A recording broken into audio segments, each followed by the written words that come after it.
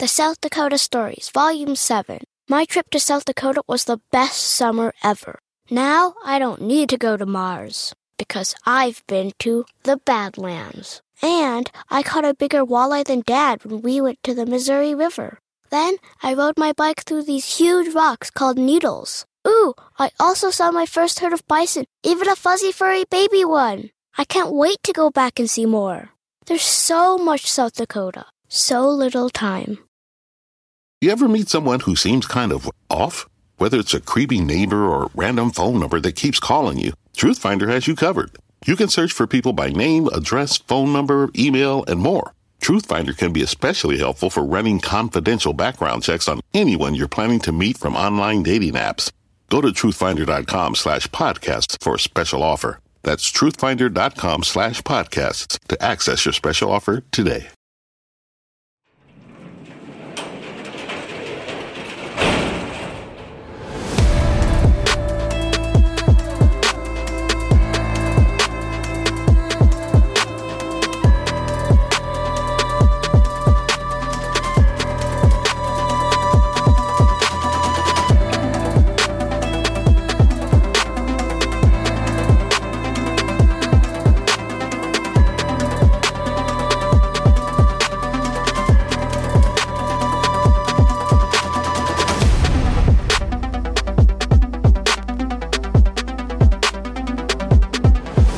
Welcome to True Crime Garage. Wherever you are, whatever you're doing, thanks for listening. I'm your host, Nick, and with me, as always, is a man with a reminder that Al Netchie is a pimple. Here is the captain. Yeah, some people call me a podcast host, but we know the truth.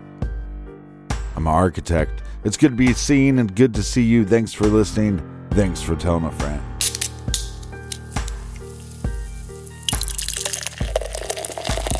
Today we are featuring Unichrome from Pipeworks Brewing Company. This is a double IPA with 3 different kinds of hops and lush aromas of guava and tangerine. I love it. 4.5 bottle caps out of 5. And let's go down under for a long distance cheers to Nathan Weston from the Sunshine Coast, Australia. And a big we like your jib to Luke in Sanctuary Point, Australia. Next up, here's a cheers to Shelby in Friendswood, Texas. And a big cheers goes to Palmer in St. Louis, Missouri. Next, we have a cheers to Margie Dean in Parts Unknown. And last but certainly not least, we have a big Ron Swanson please and thank you that goes out to Laurel Finger.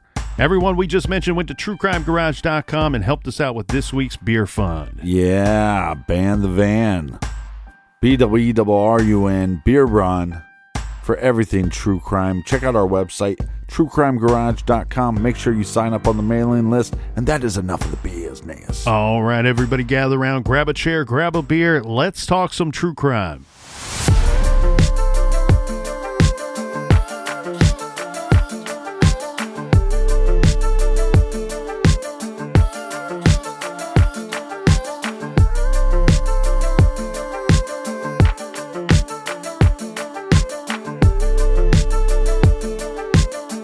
With a Zenith Ducat missing and then found dead and murdered. We have a lot of eyewitnesses. We have a composite sketch. We're going to have all hands on deck with this case to get answers for this murdered 8-year-old. There are many eyewitnesses, so there are many suspects, but we're going to go over the most likely suspects here today. And you nailed it, Captain. This is a situation where we have everybody that's coming out of the woodwork wanting to help, wanting to assist, wanting to find justice for this little girl and for the girl's family. And the thing is, we've said this a dozen times on this show, and it rings true. It rings true when you review these cases, no matter what year that they are from. When somebody kills a child, abducts a child and kills them, it is not just a crime against that victim, the victim's family. It is ultimately a crime against an entire community. And that's exactly what you see here. People that just want to try to help in any shape or form that they can, small or large. So we're going to have a lot of eyewitnesses. We're going to have a lot of people come forward with some suspicions. And as you know, Captain, when they release a composite sketch to the public, that's going to drum up even more tips and more theories that will come about. We're going to see hundreds of people interviewed. We're going to see dozens of people be rumored to be suspects. But at the end of the day, there's only a couple of good suspects. And we will start with the ones of note, the more prominent ones, the ones that were mentioned in the newspapers, and we'll work our way from the outside in, let's say. So a name that will be familiar to a lot of our longtime listeners is Robert Buell. Robert Buell was a child killer. He was a rapist. He was a torturer. He was a horrible, despicable individual. Now, he's arrested in 1983. So he's out and he's up to no good during the time frame that Asenath Dukat is killed in 1980. Kelly Ann Prosser is another name that our longtime listeners might recognize. Kelly Ann Prosser was another 8-year-old girl who was abducted and killed 2 years later after Asenath Dukat. That case remained unsolved for a long time. That case is interesting to Asenath's case because it took place 2 years after, but just a short distance away.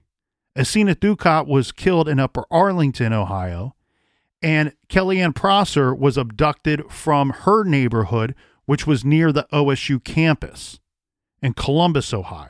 So for a long time, there were people that thought that maybe these two cases could be connected because Asenath is still unsolved to this day, and Kelly Ann Prosser's case took a long time to solve.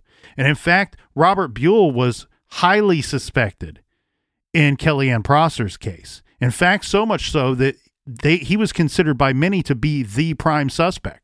Now, we told you in our episodes, which we titled When the Demons Came Out, it was a 4-part series that we did in January of 2021, episodes 459 through 462.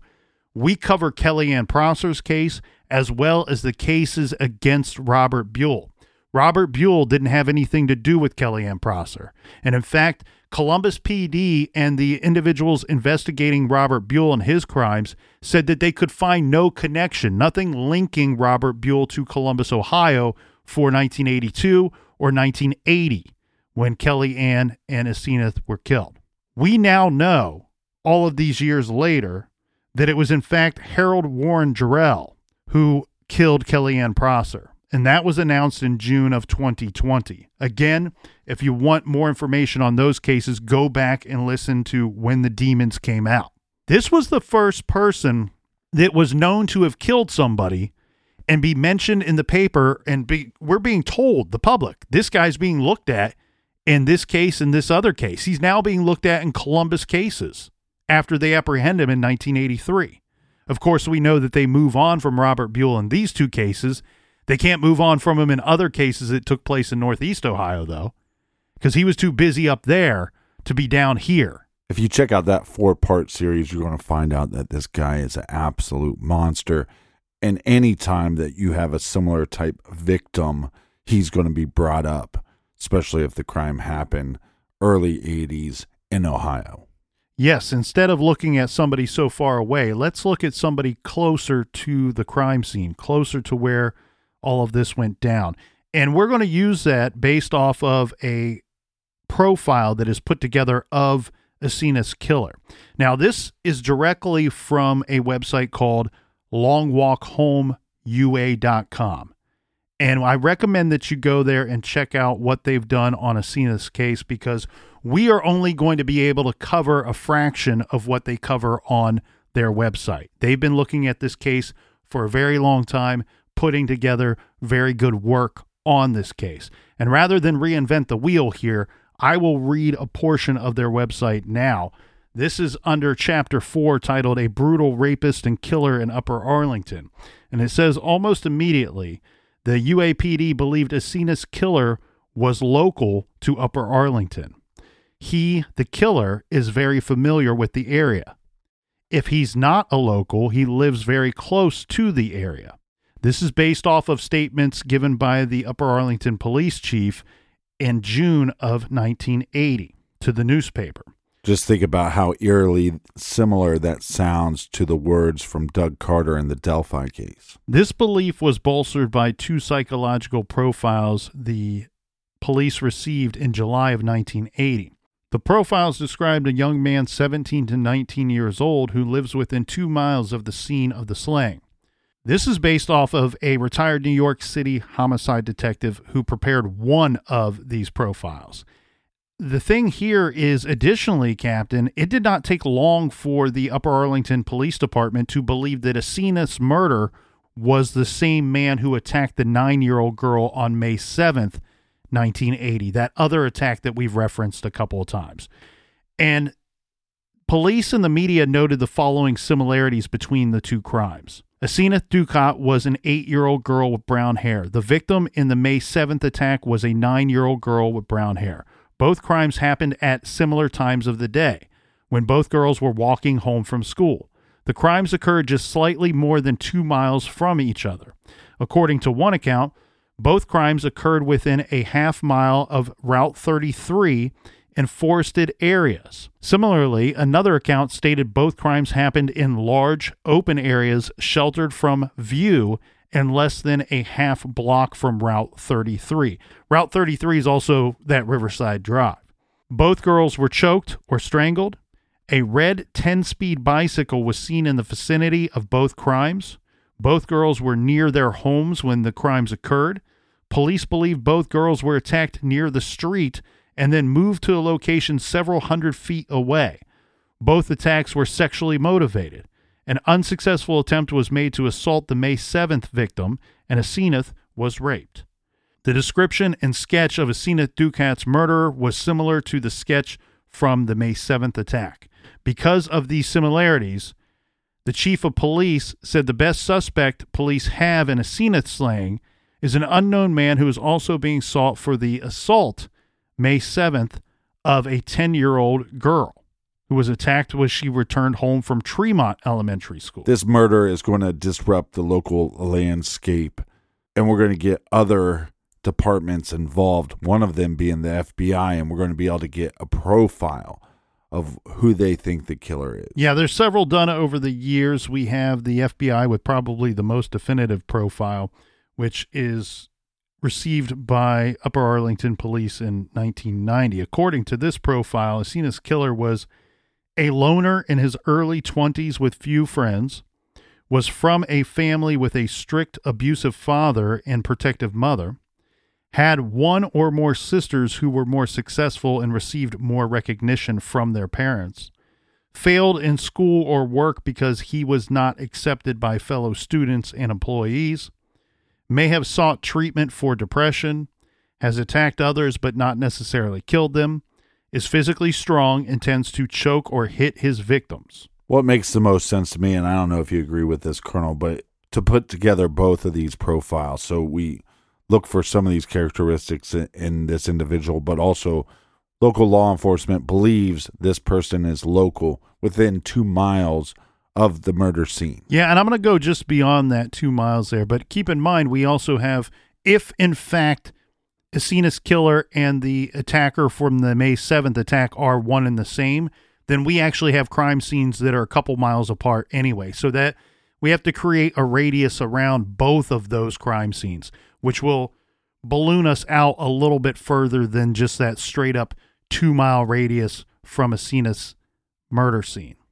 What we have here, what we just reviewed is, to me, we've been told this by John Douglas. When you go into profile a killer, really the best way to do that is you have to profile everything. You have to profile the killer, you profile the victim, you profile the area and the situation. Well, here, when I review those profiles, I'm seeing two different things. One, where we have somebody profiling the actual crimes, the crimes that took place, and coming up with an assessment and a hypothesis based off of what they see from the known facts of those crimes. The other, what we have, is a psychological makeup of what our killer is, or who our killer is, and his background. And so we want to look for somebody that fits that psychological profile, but also fits the physical proximity profile that was put together in the other cases. So to do that, unfortunately, we have to bring up a disgusting individual that I don't believe we talked about him before on this show. Yeah, I don't want to keep making fun of Bob Ruff publicly. And that would be child killer David Elliott Penton. Now, David Elliott Penton is a serial child killer. And unfortunately, His address at the time when Asenath Dukat was killed was roughly 4 to 5 miles from the crime scene. Now, this individual, if in fact he did kill Asenath, it likely would be his first murder because his murders all took place later. Now, the thing that scares the hell out of me about the date of the attack on Asenath is around this same time, David Elliott Penton, who was in the military, was shipped off to Korea. Well, why does that scare me? It scares me for two reasons. One, it could take him completely out of the area and he's not here. He did not have the physical ability to be here to commit the crime, so then he's not a suspect. The flip side of that coin is a very dangerous, sick individual knew he was going away to a place far away for a long period of time and likely fantasized about these types of crimes for a long period of his life before he started committing them, and may have seen an opportunity to, hey, I can act on some of these fantasies, and guess what? Within days, I'm out of Dodge, baby. I'm on the other side of the planet. Now, I could not confirm the exact date of when he was transferred overseas. That would be very important. Now, his physical makeup, his psychological makeup, I should say, does fit with the psychological profile of Asenath Dukat's killer. Penton was a loner. Penton did live in a situation where his sister was more successful than he was. In fact, he was held back a grade and decided, I'm going to drop out of high school because it would be embarrassing if I'm in the same grade as my younger sister. He was raised by a mother and a stepfather.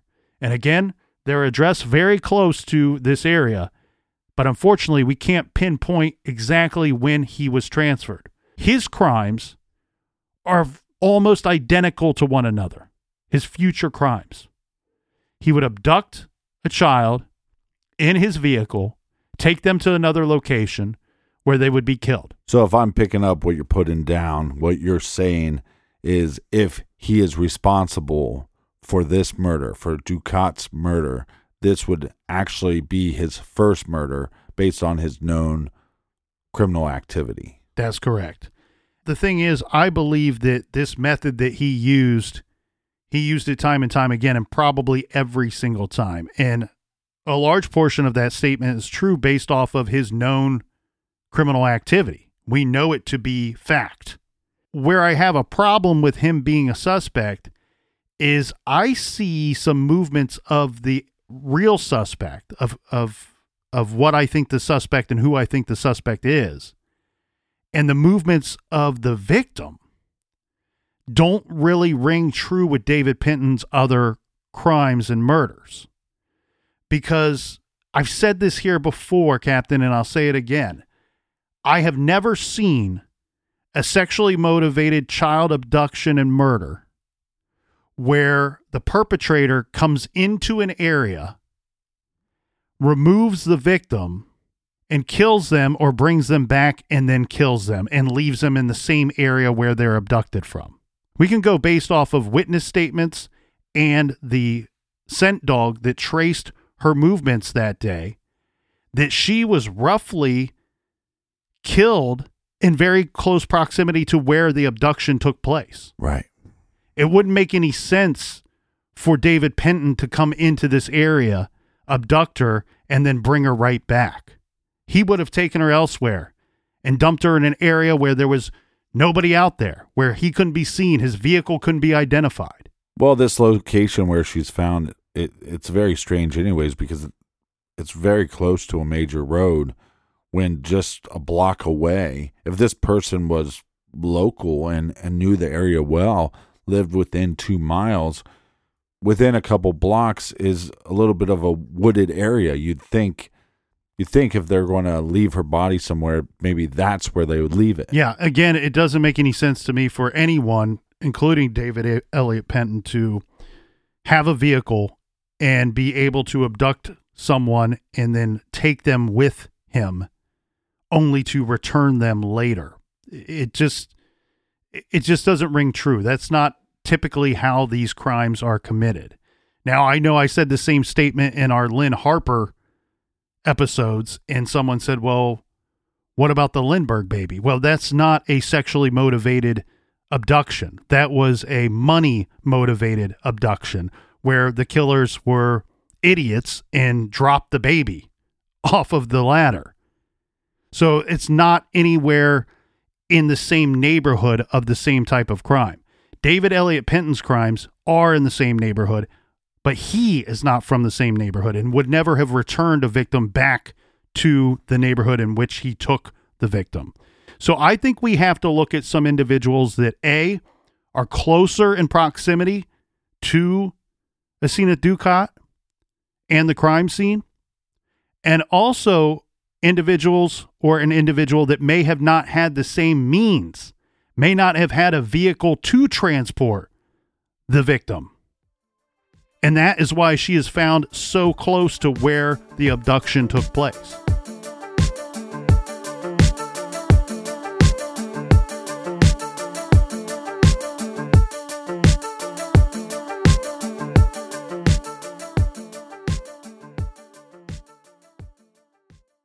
Do you want to set your child up for success? Of course you do. That's why you need to check out IXL Learning today. IXL Learning is an online learning program for kids covering math, language arts, science, and social studies. IXL is designed to help them really understand and master topics in a fun way. It's powered by advanced algorithms. IXL gives the right help to each kid no matter the age or personality. There's one site for all kids in your home pre-K to 12th grade. Kids could use it at home on their computer or on an app on your phone or a tablet. No more grading those worksheets. IXL grades everything for you. 1 in 4 students in the U.S. are learning with IXL. IXL is used in 95 of the top 100 school districts in the U.S. I love recommending IXL Learning. Kids can learn at home or on the go. And all my friends and family that are using it absolutely love it because it's so easy to set up and so easy to use. And even the kids that I've recommended it to their parents have told me, hey, Captain, thank you. I was having problems in math and my parents couldn't help me, but IXL could. Do you want to get your kids back on track or do you just want to get your kids ahead? Do so with IXL Learning. Make an impact on your child's learning. Get IXL now. And True Crime Garage listeners get an exclusive 20% off IXL membership when you sign up today at IXL.com/garage. Visit IXL.com/garage to get the most effective learning program out there at the best price. Check out IXL.com/garage today. The best part of spring cleaning takeaway is the post-clean clarity you get. It's kind of like when you find out that you've been paying a fortune for wireless. When Mint Mobile has phone plans for $15 a month when you purchase a 3-month plan. It's time to switch to Mint Mobile. All plans come with high-speed data and unlimited talk and text delivered on the nation's largest 5G network. Use your own phone with any Mint Mobile plan and bring your phone number along with all of your existing contacts.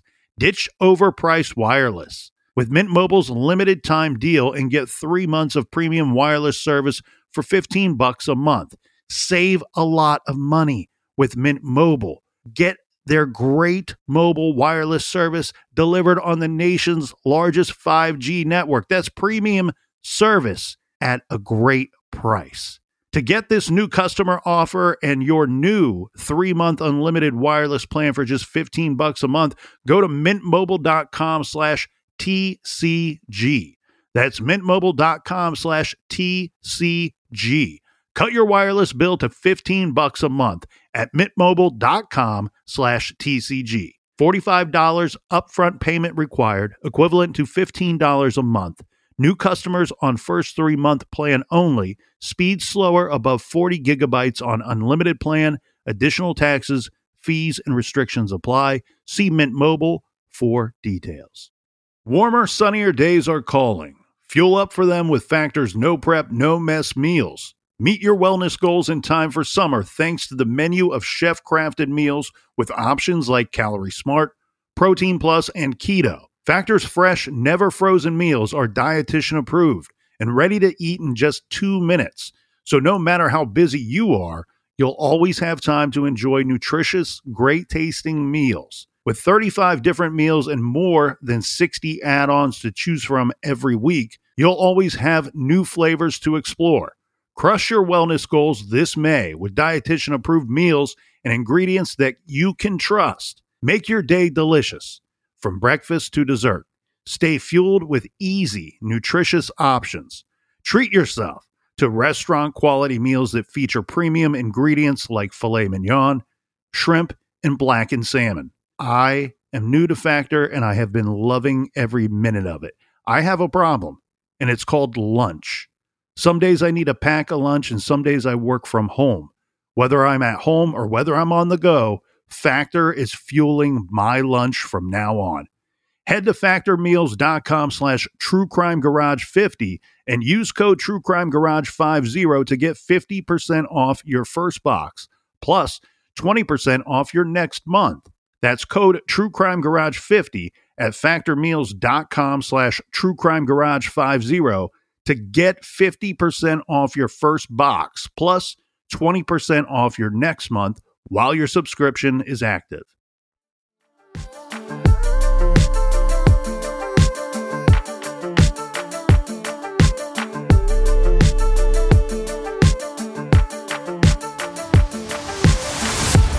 All right, we're back. Slap of the bass. Cheers, Captain. You guys want to do me a solid? Do me a big solid. Go to Spotify and look up our show, True Crime Garage. You can listen to the podcast on Spotify, but you can also follow our music as well. So you can go and follow our profile. Just go to Spotify and search True Crime Garage, and it'll pop up as a podcast or artist. Go to the artist page and click follow. That would be lovely and smoochy.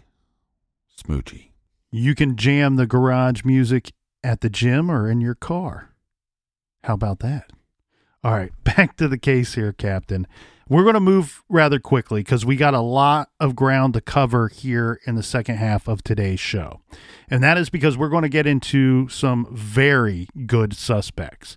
Now, why are they very good suspects? Because they fit some of the physical evidence that we know to be in this murder case. Now, the first individual, his name is Brett Strutner. And I've heard it pronounced Strutner or Strutner. I say potato, you say potato. For the sake of argument, let's continue with Strutner. I say potato. So Brett Strutner, he gets onto police radar because of a tip. Actually, a couple tips that come in that say, hey, you might want to look at this guy. He's been behaving very strange since the murder took place. Now, interestingly enough, at the time of the murder, he lives about 1.5 miles from the corner of Waltham and Hillside. So he's very close in proximity. He fits the proximity of the first profile, and he fits the profile, the psychological profile that we see as well. And this is how he gets onto the radar of police. The night of the murder, Brett is at a bar with some of his friends. This bar is near the Ohio State University campus. And at the bar, he's seen crying or weeping. And he told other people at the bar that he was afraid to go back to his apartment, that he could not go home because they are after me. And when he is finally returned to his home via a friend's vehicle, he says he does not want to enter his apartment because, again, they are after me. So we have an anonymous phone call that makes its way to the Upper Arlington Police Department that is telling them about this suspect's behavior on that night. Why is this guy acting so weird, so strange, so paranoid the night after a murder takes place in the area? Keep in mind, this is a safe area where they don't commonly have murders taking place. Like you said, he lives within the vicinity of what the profile says that this killer possibly could live in.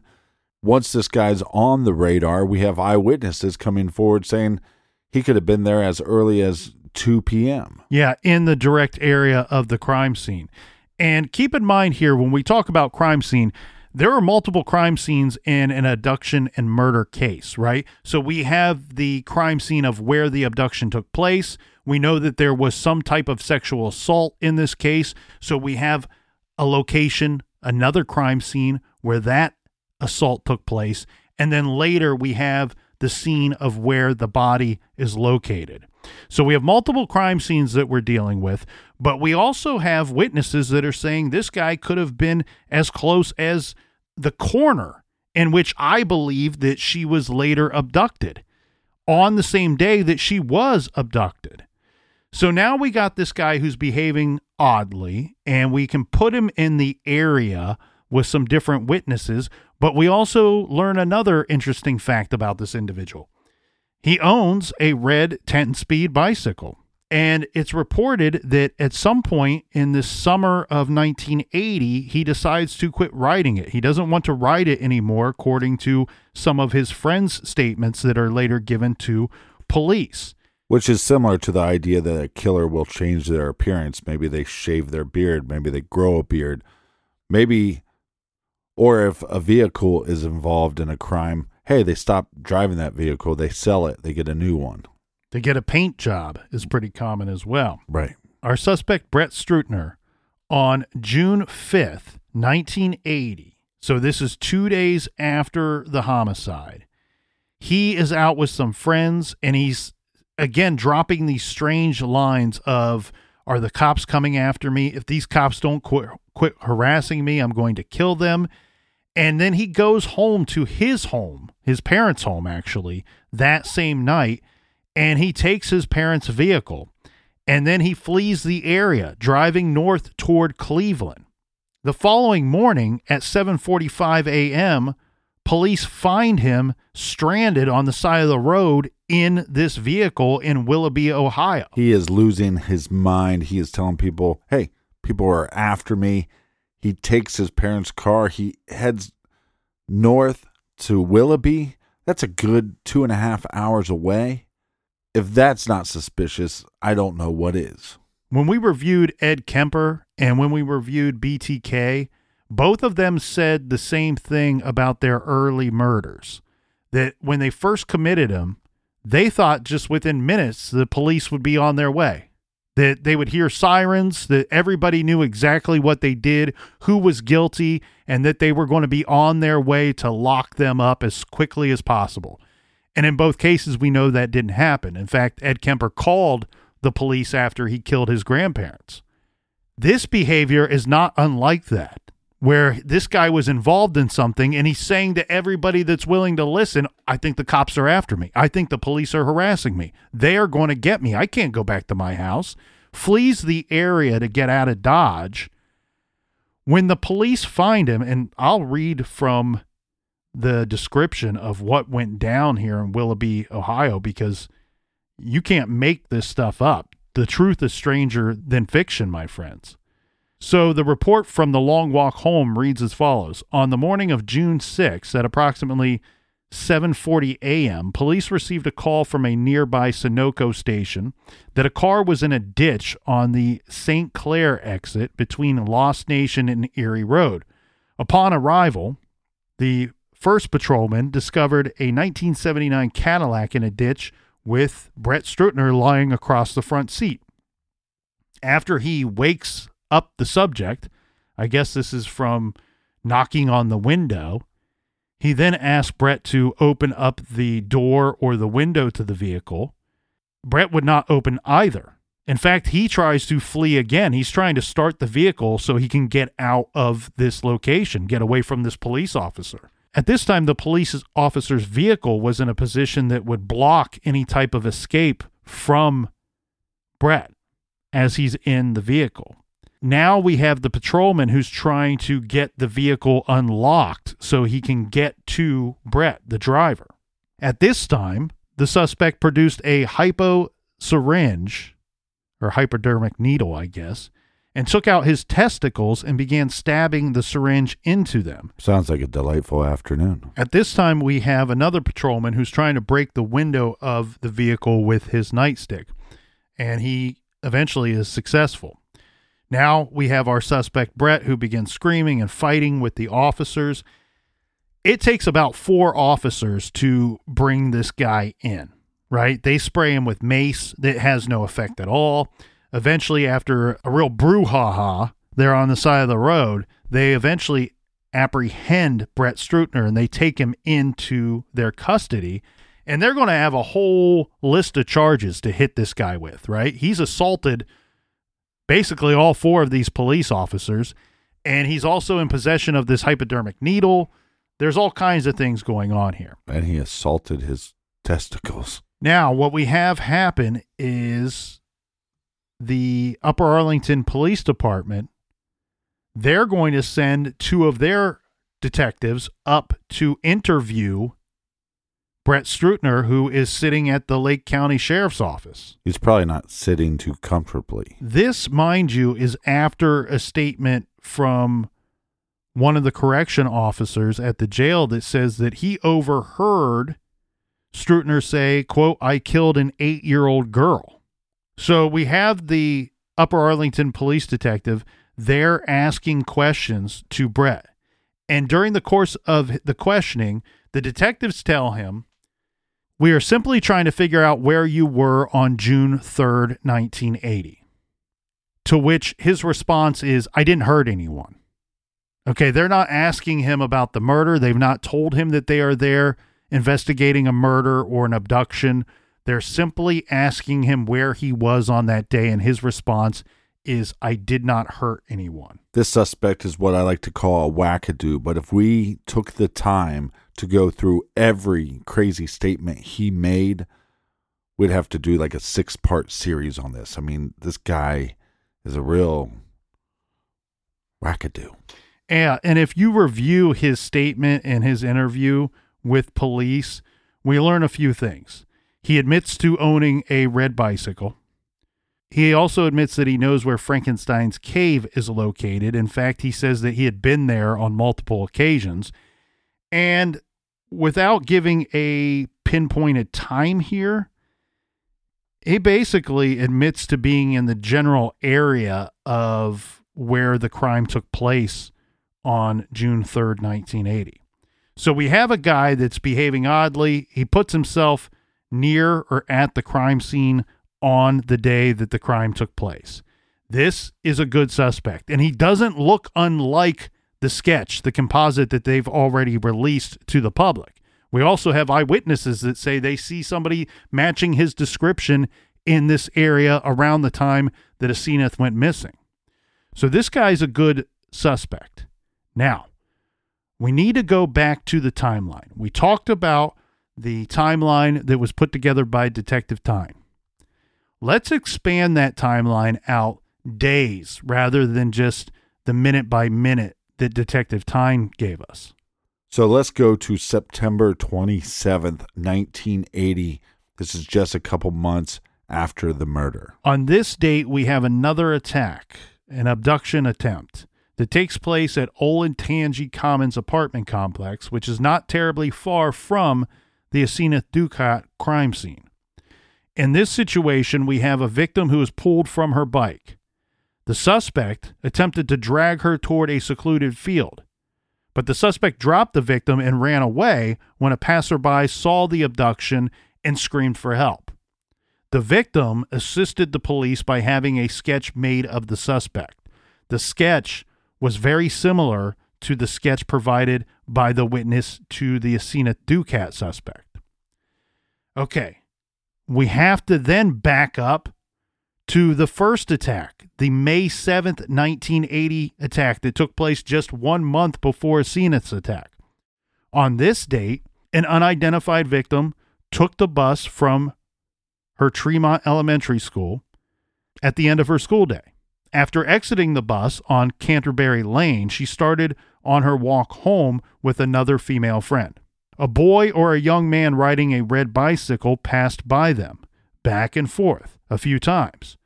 When the female friend eventually had to start walking in a different direction to her own home, the 11-year-old girl was suddenly attacked and strangled into unconsciousness. However, she was never raped. When she regained consciousness, The suspect was gone.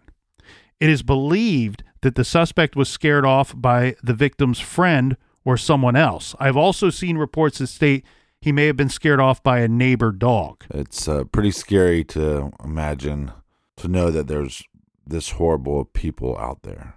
Correct. So one of these attacks takes place before Asenath's attack, and the other takes place afterward. And in both situations, police have reason to believe that the attacker was scared off. Now, in the September 27th attack, an individual named Robert Chris Winchester was convicted of the attempted kidnapping. Robert Chris Winchester was sentenced to 3 to 10 years at Mansfield Prison in order to undergo psychiatric evaluation. Let's go back to the May 7th, 1980 attack. That crime went unsolved, but the victim of that crime picked out Robert Chris Winchester from a lineup related to the September 27th, 1980 abduction case. Winchester was never charged or prosecuted for that case. However, we must note that the victim picks him out of a lineup. So we have this Robert Chris Winchester, who is convicted of a very similar crime that takes place just months after Asenath's murder, and also the number one prime suspect in a crime that took place, in a very similar crime that took place in a similar location just 1 month before Asenath's attack. Maybe we could get Strutner to take a syringe to this guy's testicles as well. So here's what the problem ends up being, Captain. You hear the old statement from the old football coaches that say, when you have 2 quarterbacks, you have 0 quarterbacks. Right. Well, this is a similar situation, but the flip side of that, where in June, we have one suspect that they like a lot, this Brett Strutner. Well, now in September of 1980, we have another suspect that they like a lot, this Robert Chris Winchester.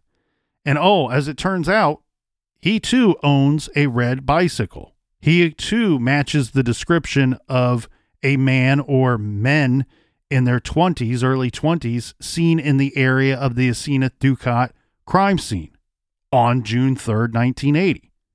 So now we have 2 really good suspects. The thing here is that doesn't mean that they cancel each other out or that one should cancel out the other, because what is later learned is that these 2 went to school together. They grew up together. They lived on the same street. They were neighbors. It's not out of bounds to make the assumption that these 2 were friends. We know that they knew each other. Is there a chance that the 2 of them were up to no good together on the day that Asenath was abducted? They both match the description. They both have a criminal history.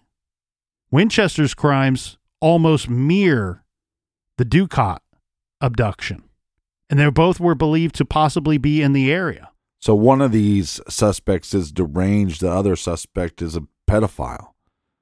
It's very possible, because these 2 individuals live close together, that they would hang out together at some point.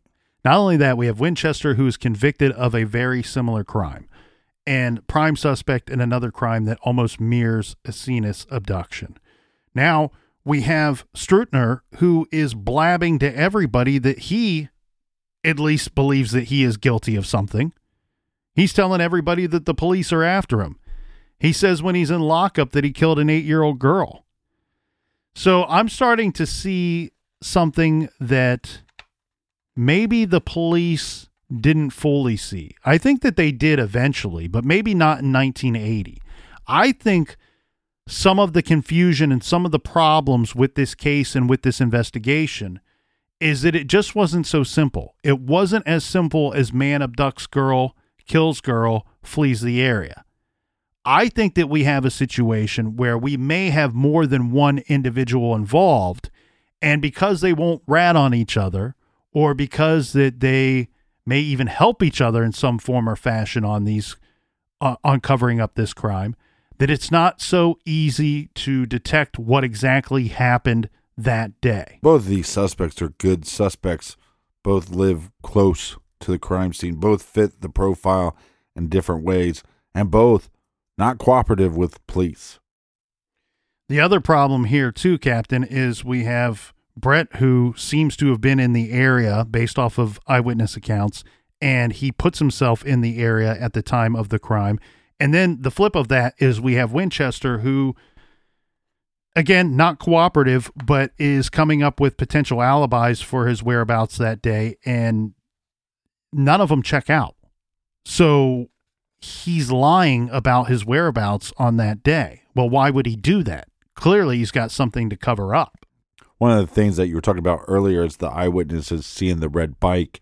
So then police have this one suspect and they go, well, he has a red bike. And then this other suspect, he has a red bike. Well, at some point in my life when I was a child, I had probably two bikes.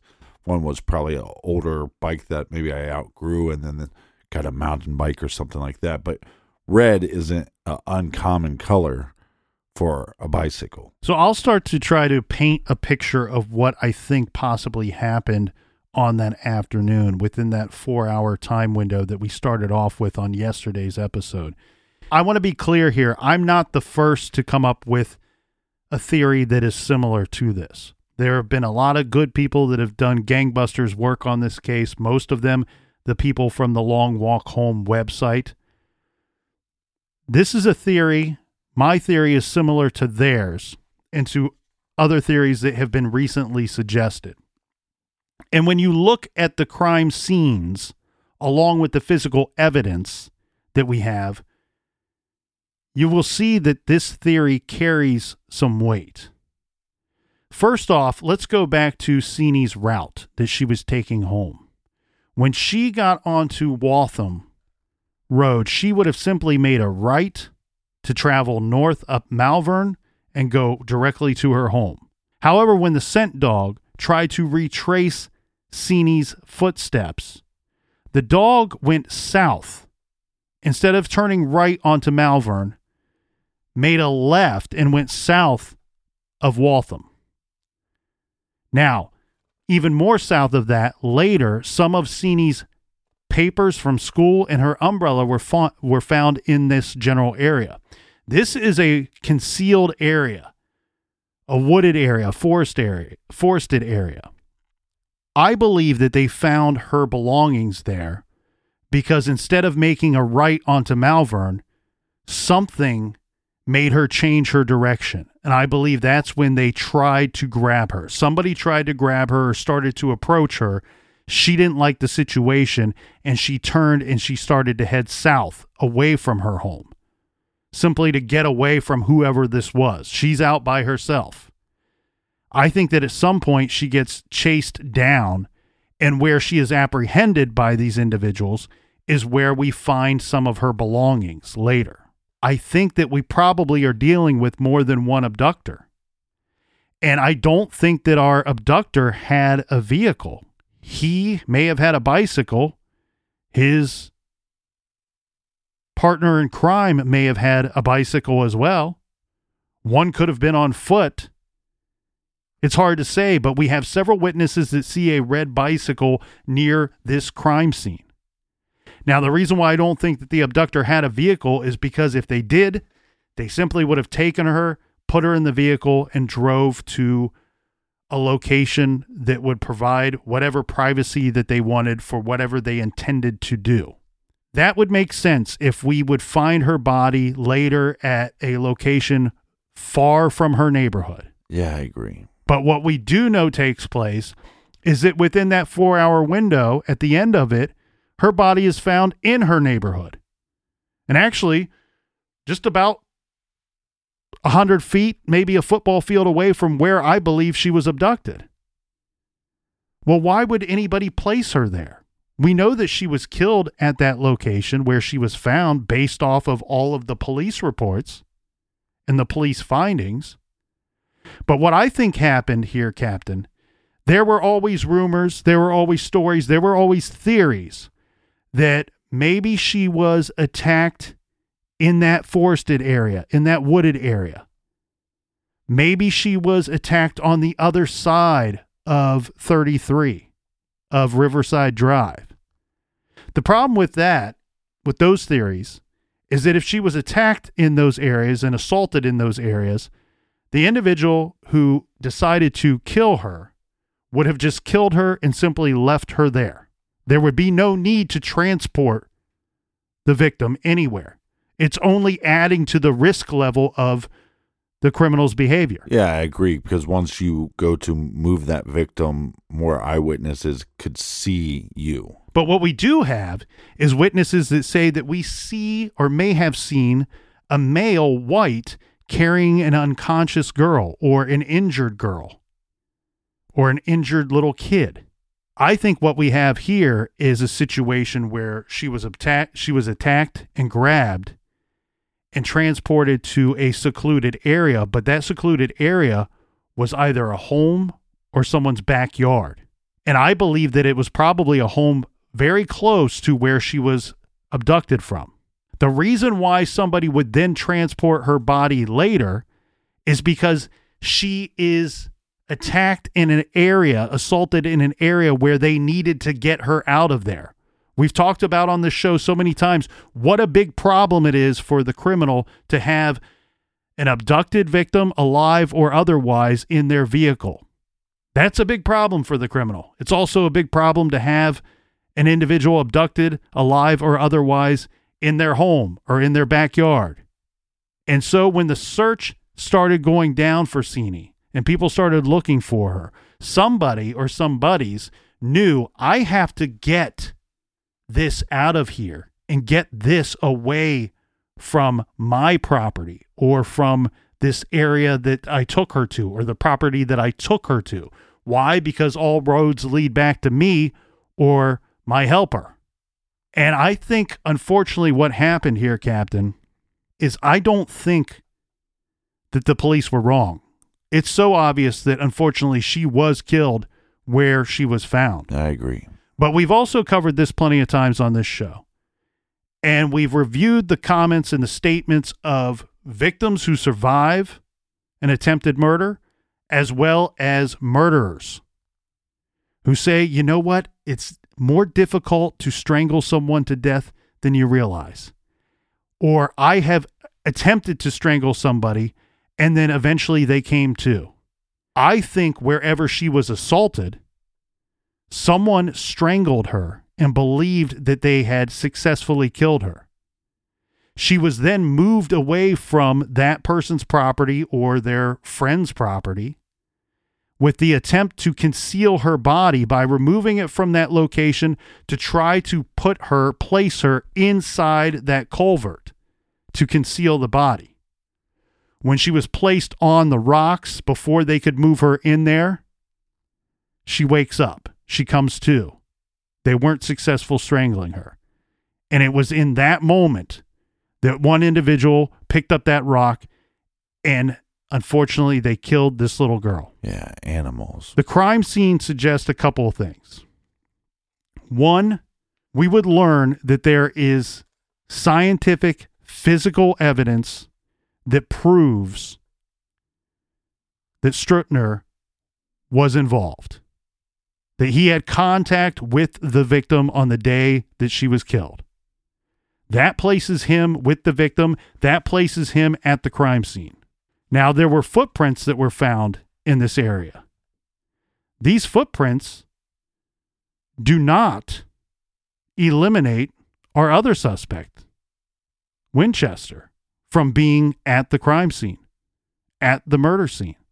However, that would probably leave us with a potential third or fourth perpetrator. If these two guys did this together, they had to take her somewhere nearby. And they had to take her somewhere that they would want to not leave her there. And therefore, the most sensible, reasonable answer, the most logical answer would be that they took her to someone's home, to someone's property nearby.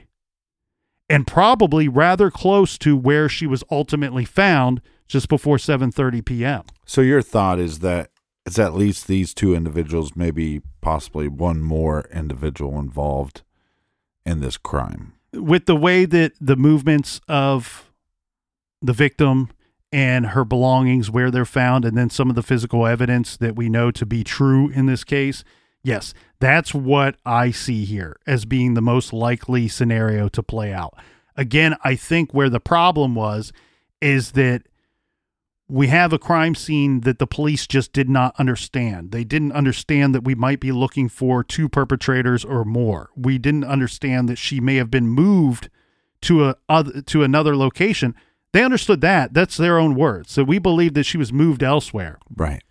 But again, why would you move to a vehicle? If you move to a vehicle, you're simply going to be parked on the side of the road somewhere in this neighborhood. I feel like that's awfully difficult to happen. And I also feel like the best suspects, per the newspaper reports of 1980 and even after that, both of these guys are on bicycles and so didn't have the means to be using a vehicle. We also have statements from other witnesses later that would come forward saying things like one of the suspects that we named, his bike was seen in a garage in a home that was within walking distance of where the body was found. Yeah, and when you look at it on a map, you're like, wow, that's extremely close. There are witnesses that came forward that said that one of these suspects, if not both of them, were hanging out with somebody that lived very close to where the body was found. So when you compile all of this information and you look at the totality of it all put together, you start to see a picture and you start to see how this thing could have played out. And it's a rather simple answer. And again, I'm not the first one to come up with this.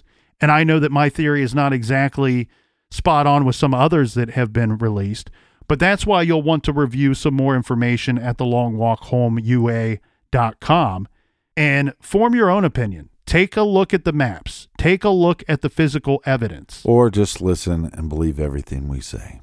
That works too. With all this time, with all this evidence, with all these eyewitnesses, with all this demand for answers, why don't we have somebody locked up and held responsible for these crimes? This case gets complicated. And I know that there are people out there that say, hey, the cops really screwed this one up. That was even the title of a newspaper article that said, experts say police bungled this case. And maybe they did.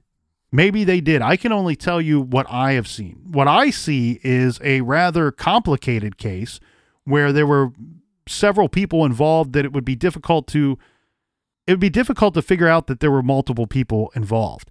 It reminds me a lot of the Martha Moxley case, where you had all of these years go by, decades go by. This girl's killed in her own neighborhood. There were multiple people that were suspected. And in the end, when you really put the pieces together, it's a much simpler case than you would think. Right. When you look at Cini's case, I feel like it's the same thing. Once you know all of the pieces and the moving parts, it's actually a much more simple case than it would appear on June 3rd, 1980, and June 4th, 1980, and June 5th, 1980. There are going to be things that the officers, that the detectives saw at this location, at the crime scene, that just didn't make sense. And it made it hard for them to put together the complete story. Why didn't they make sense? Well, because there were more people involved than they thought. And once you put it together, now it seems like it's pretty clear. But let's add to the fact some other complexities that take place in this case. You have one of the main suspects, Brett Strutner, who committed suicide 4 years after the Ducat murder.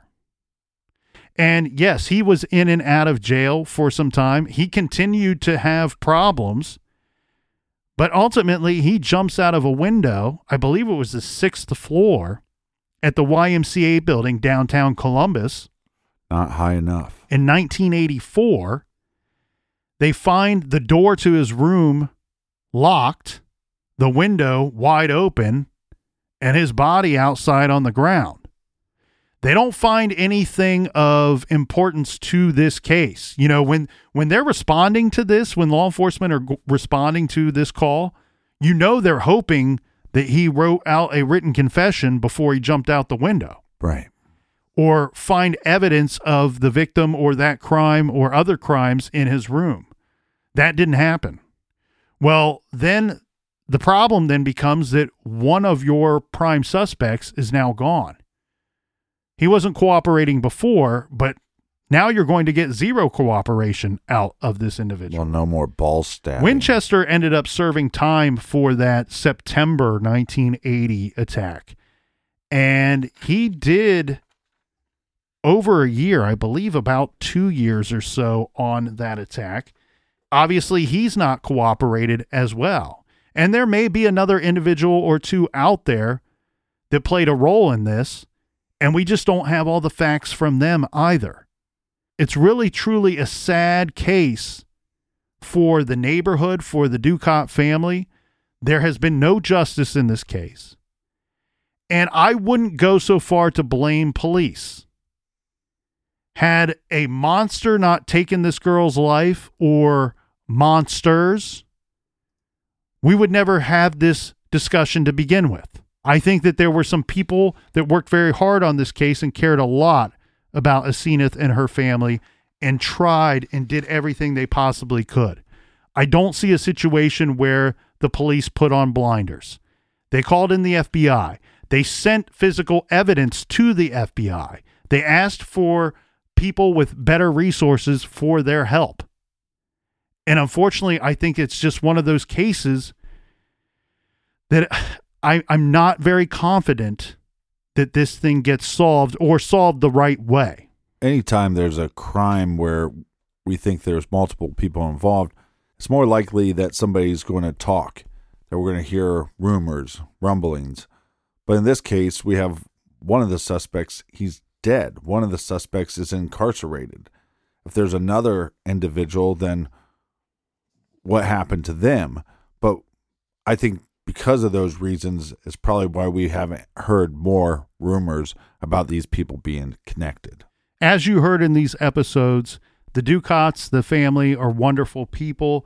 They're some of the kindest, bravest people that I have seen, especially based off of Alexander Dukat's statements in the months after his little daughter was killed. There's been no justice for the Dukats. There's been no justice for the people of this neighborhood. And it's something that I hope changes. And we can only hope and pray that something happens, that there is a break in this case to lead to some form of justice.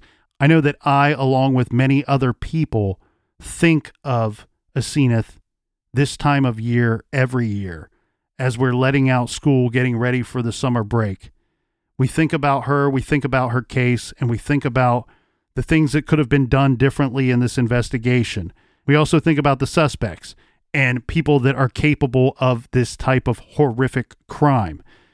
Sini is not to be forgotten. The Dukats are not to be forgotten. This crime is not to be forgotten. This is something that I hope stays with everybody until this thing can be solved. And one day, somebody can be locked up and put away for what they did a long time ago.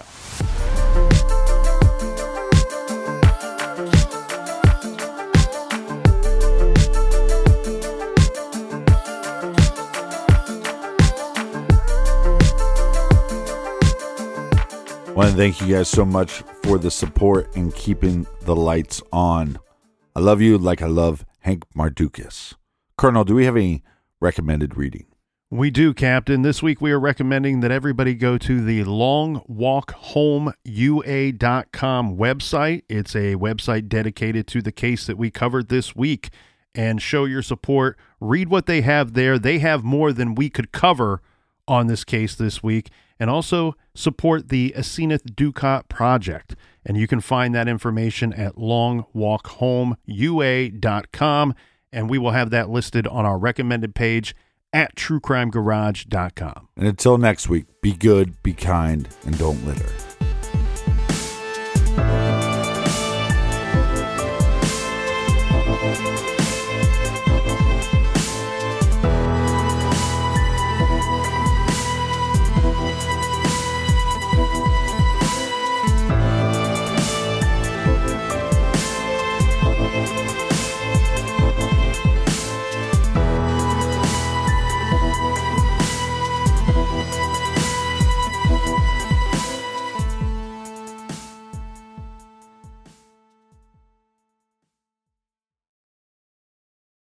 The South Dakota Stories, Volume 5. South Dakota seemed like the perfect place to unplug. But I ended up connecting to the world around me. A world where each sunset was painted, where I felt adventure's pulse with every step, and where cold water trickling, pine swaying, and grunting bison became my favorite soundtracks. I just wish I didn't have to leave. There's so much South Dakota, so little time.